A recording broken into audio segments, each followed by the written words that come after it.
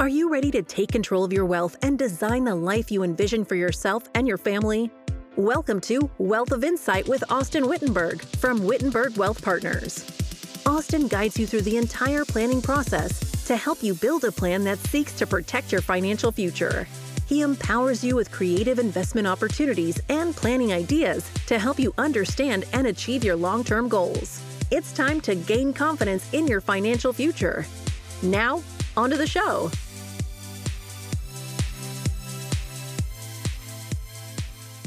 Welcome back to the Wealth of Insight podcast. I'm your host, Austin Wittenberg, joined by Wendy McConnell today. Thank you for having me. Yeah, thanks for joining again. We talked last time about how there's no such thing as stupid questions, and we're going to continue that today. Episode 2 of the Questions You Were Afraid to Ask series here. So a couple questions we'll go through today.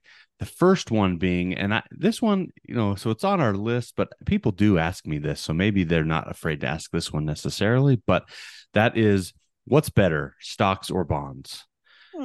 So we're going to talk, we've talked a lot about stocks and bonds on this podcast, but I don't know that I've technically defined what is a stock and what is a bond. So let's start there.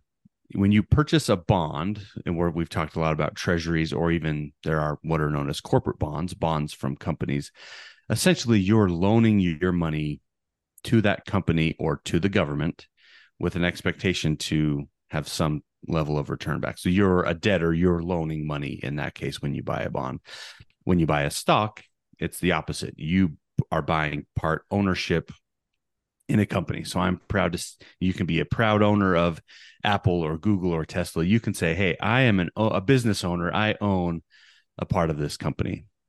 So that's why stocks are sometimes referred to as equity and bonds are referred to as debt investments. So with stocks, when you buy a company stock, as I mentioned, you're buying a share of that company. So the more you own, the more you buy, the more you own of that particular company. And stocks are typically, I would say, meant to be long-term investments. So, and there are pros and cons to investing in stocks. The biggest benefit, historically speaking, if we look backwards, now the past is no predictor of the future, but historically speaking, stocks have been one of the best performing investments that you can own. So if you want to grow your money, stocks historically have been a good way to do that. And, if you had bought, we all wish we had bought Apple or Amazon or Tesla, these types of companies, right, when they first launched, and we just held on to them forever. Right? That's been a great way for people to grow their wealth over time. Some other pros to stocks are they're relatively liquid. So if you want to get your money back, you can. Now, when I say money back, you're not guaranteed to get what you paid back, but if you want to get your money out because you need the cash, easy to buy and sell. There's a very robust stock market that you just hop onto your website or talk to your advisor. Hey, I need to sell. I want some cash.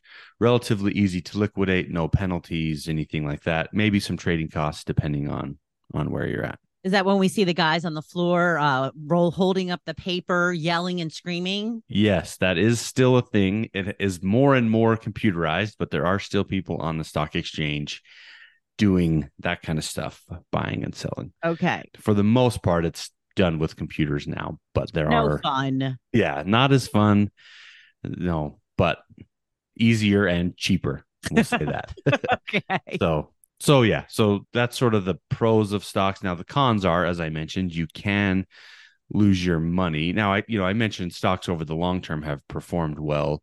Now that's the stock market as a whole. Throughout that period of time, there's been countless companies who have gone bankrupt. So one of the risks you take in buying a stock is if that company goes bankrupt, you lose all your money, right? So you have that potential in stocks to lose your money. The other, I guess it's a sort of a pro and a con. The pro is if your stocks grow. The con is when you sell them, could potentially trigger a significant tax bill, depending on how much those stocks have grown. Not the worst problem to have. No. Yeah. We all hate taxes, as we should, because it does suck to have to write that check to the government, but it means that you either made money or your investments did good, right? So right. There's a silver lining in there. So those are the pros and cons of investing in stocks. Now, if we look at bonds, when you buy a bond or loan the government or a company money, that bond could potentially rise in value, grow in time, but that's really not the purpose. The purpose for a bond is you give someone that your money, you loan them money, they pay you a fixed income. Sometimes you'll hear bonds referred to as fixed income investments, whether that's 3%, 5%, whatever the stated interest rate may be. They pay that. And then at the end of the time period, so you may sign up for a 6-month bond, a 1-year bond, a 30-year bond, even seeing some 100-year bonds, which seems like a long time to make a commitment. But when that at the end of that term, they give you your money back. So you buy a bond for $1,000, they pay you 5% interest along the way. And then at the end of that term, let's say a 1-year term, they give you your $1,000 back.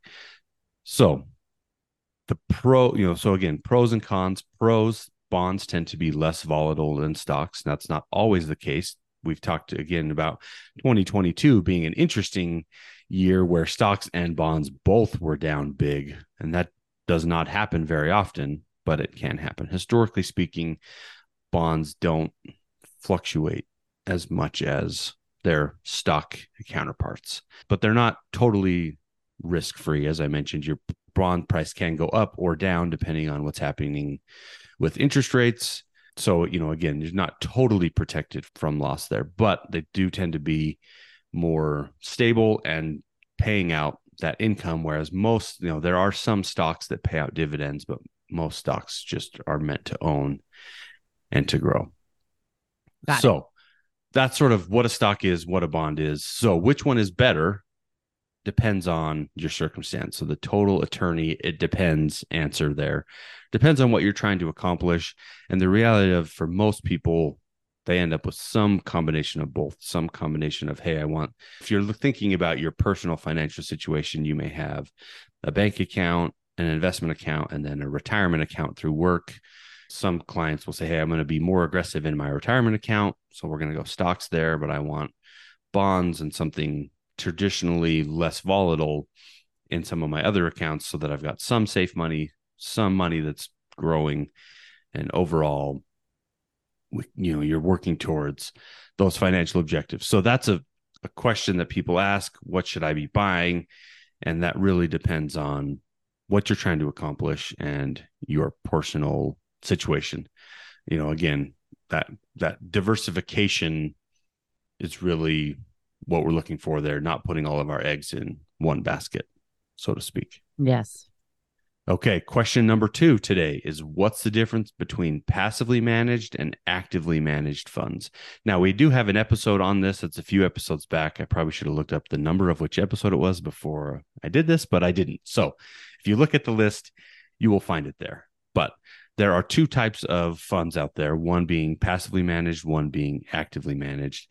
And it may be self-explanatory, but I'll give you a little bit of a definition of what that means. So actively managed funds, exactly what it sounds like. The manager is taking an active role in buying and selling and picking what things they want to own.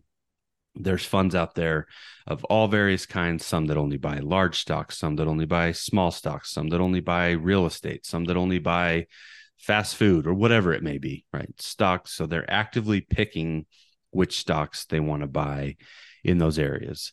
And the downsides to having an active fund are the typically more costs because there's this person actively making those decisions.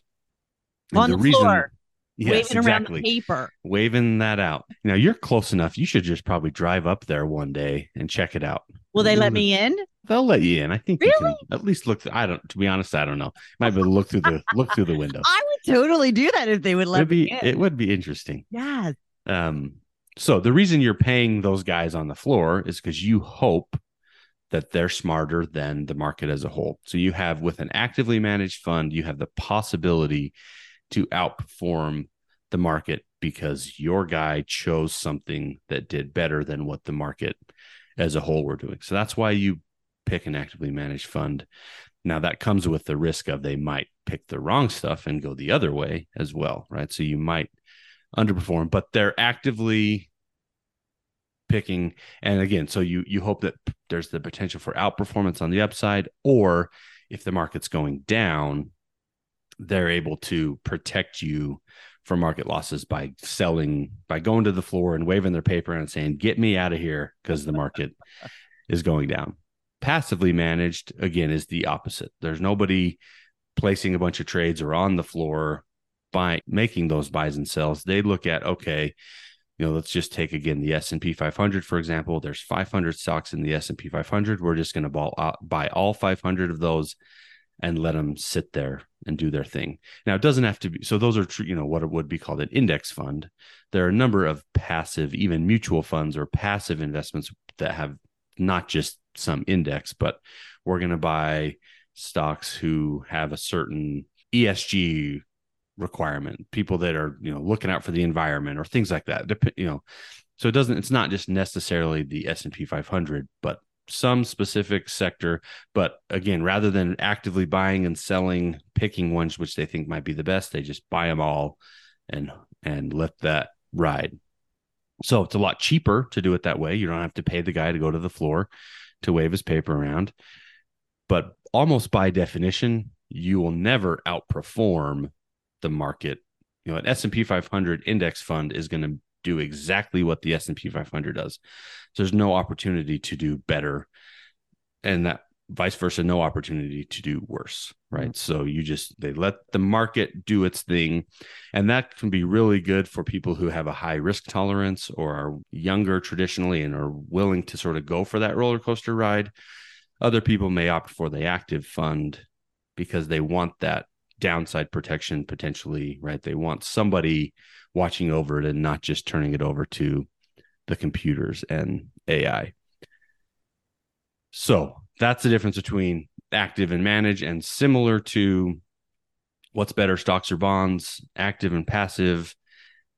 Some do better at certain market environments, and the others do better in others. So having good exposure to both typically is a good idea, and gives you sort of the best of both worlds. You might get the sense from this question and the last question, I'm sort of a fence rider. I like to dip my toes on both sides here because there are good things about both sides. So are most 401k programs then passive?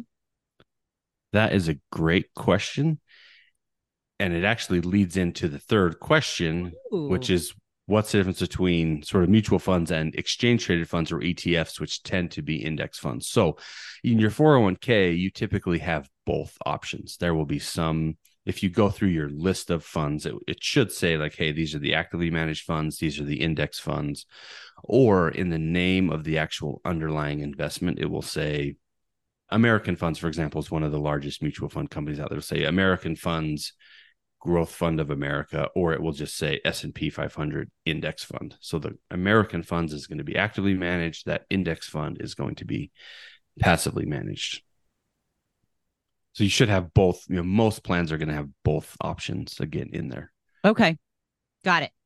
Okay. So that leads into, like I mentioned, the third question. And this is actually, those first two questions, I think people are getting more up to speed on there. This third question is one that I really think people are afraid to ask. And that is, what's the difference between mutual funds and exchange traded funds, or ETFs? So ETF is a pretty common lingo out there now these days, but it stands for exchange traded funds. So let's start with mutual funds. Mutual funds are one of the oldest and most common ways that people are investing, right? 401ks or other things. It's one of the oldest ways that people have been investing, as well as just buying out their individual stocks, right? So according to the Securities and Exchange Commission, a mutual fund is a company that pools money from many investors and invests that money in stocks, bonds, or other investments. And the combined holdings of the mutual fund make up the portfolio, and you buy shares in that fund. So when you buy a mutual fund, you're buying shares in this company that then turns around and uses your money to buy these stocks and other types of investments. And the reason that you do that is simplifying your life. Rather than having to buy 500 stocks yourself or whatever, you can buy one fund and they do it for you, and gives you good diversification. again, a share of that mutual fund might be, let's just make up a number here, but if a share of the mutual fund is $100, you can buy one share of that mutual fund for $100, which gives you partial ownership of a number of individual stocks that if you were to go out and buy them on your own, you'd have to have a lot more money to be able to get that same level of diversification. There are a few downsides to mutual funds here, though. And the biggest one, I think maybe the one that's most often misunderstood, is that mutual funds only trade once per day at the end of the day. So if you wake up today and you think, oh, the market's going down today, I want to sell, you go to sell your mutual fund. It doesn't matter if you sell it at 9 a.m, at 1 p.m. It doesn't matter. That is only going to sell at the end of the day. So there's really no way for you as the owner of a mutual fund to get out of the market immediately, if that makes sense. Now you can get out at the end of the day, so you only got to wait a few hours. But if you wake up and you see the market sliding and you're thinking, oh no, I want to sell, you can't. You place the order, but nothing happens till the end of the day. I think that's important to know. If a client calls me saying, hey, I want to get out of the market for whatever reason, now I'm going to try to talk them out of it first and foremost, because jumping in and out, we've talked about that doesn't work either. But if you want to get out and you call me, I'd say, great, we will place the order, but whatever happens today, you still participate in. Stuck with. Yeah. Mutual funds also aren't super transparent in terms of what they hold. If you go to a mutual fund's website, you typically can see, hey, here are our top 10 holdings, but it's really difficult to figure out what are all of the holdings of this fund. And mutual funds, depending on their objective, can be drastically different. So you just want to make sure generally they at least fit into some categories like, again, big stocks or small stocks or real estate or dividend paying stocks or whatever. But in terms of what it is underlying that general theme, it's not always the easiest to find. And they will send you a prospectus, which is a just super legal document that if you're not an attorney or trained in the industry is going to be hard to understand anyway. So, and then as we mentioned earlier with the active passive thing, typically on average, mutual funds are going to be more expensive than exchange traded funds in terms of the underlying fees that they charge. Gotcha. So that's mutual funds. Exchange traded funds, or ETFs, these can be actively managed or passive, but more often than not, they're like an index fund, as I mentioned, an S&P 500 or technology specific or solar or whatever it may be. They pick a lane and they say, okay, we're going to pick this lane. We're going to buy all those stocks. We're going to passively manage in this section. So that helps them, their fees be lower because of that passive management. And with exchange traded funds, and this is, again, the biggest difference I think people don't realize, is if you go to sell an exchange traded fund, if you sell it at 9 o'clock, you get the price that it's at 9 o'clock. If you sell it at 11 o'clock, so those funds, rather than mutual funds trading at the end of the day, exchange traded funds trade when you place the trade. So there's maybe fees, again, that your brokerage has, but if you're trying to sell it for $100 at 9 a.m. and you sell it at 9 a.m., you sell it for $100, and it doesn't matter what happens the rest of the day. You get your price at the time that you sell it. Okay. So some people would really like that. Yeah. So just having a little bit more control over, hey, I know exactly what I'm going to get when I go to sell this. I'm not dependent on what happens the rest of the day. We have seen from a behavioral standpoint, it's actually has proven to be somewhat of a negative, because because you can trade them like that more frequently, you do, just sort of human nature. And so we've seen people, because of that flexibility, buying and selling things in the same day and racking up trading charges and things they probably didn't need to, just because they have that capability. But if you're working with an advisor, typically, our job is to help control that behavior a little bit. But it does give you a little bit more control over when you can sell. And they tend also to be more transparent with the underlying holdings. So again, the S&P 500, it's pretty easy to figure out what are those 500 stocks. Or again, you go to the EAT website and it'll list out the holdings. So again, not in all cases, but for the most part, ETFs are a little bit more transparent, cheaper to own, and you can trade them during the day. Mutual funds, a little bit more expensive, a little bit less transparent, and only trade once a day. Pros and cons to both there. That is the difference between mutual funds and exchange traded funds. Okay, man, I feel like I went through that really fast. I threw a lot of information out there. Hopefully now you don't have to be afraid to answer those questions. If you have any additional questions, please feel free to reach out to me at my phone number, 801-839-7056. You can hit our website, wittenbergwealth.com. And please remember to share with your friends and family. Thanks.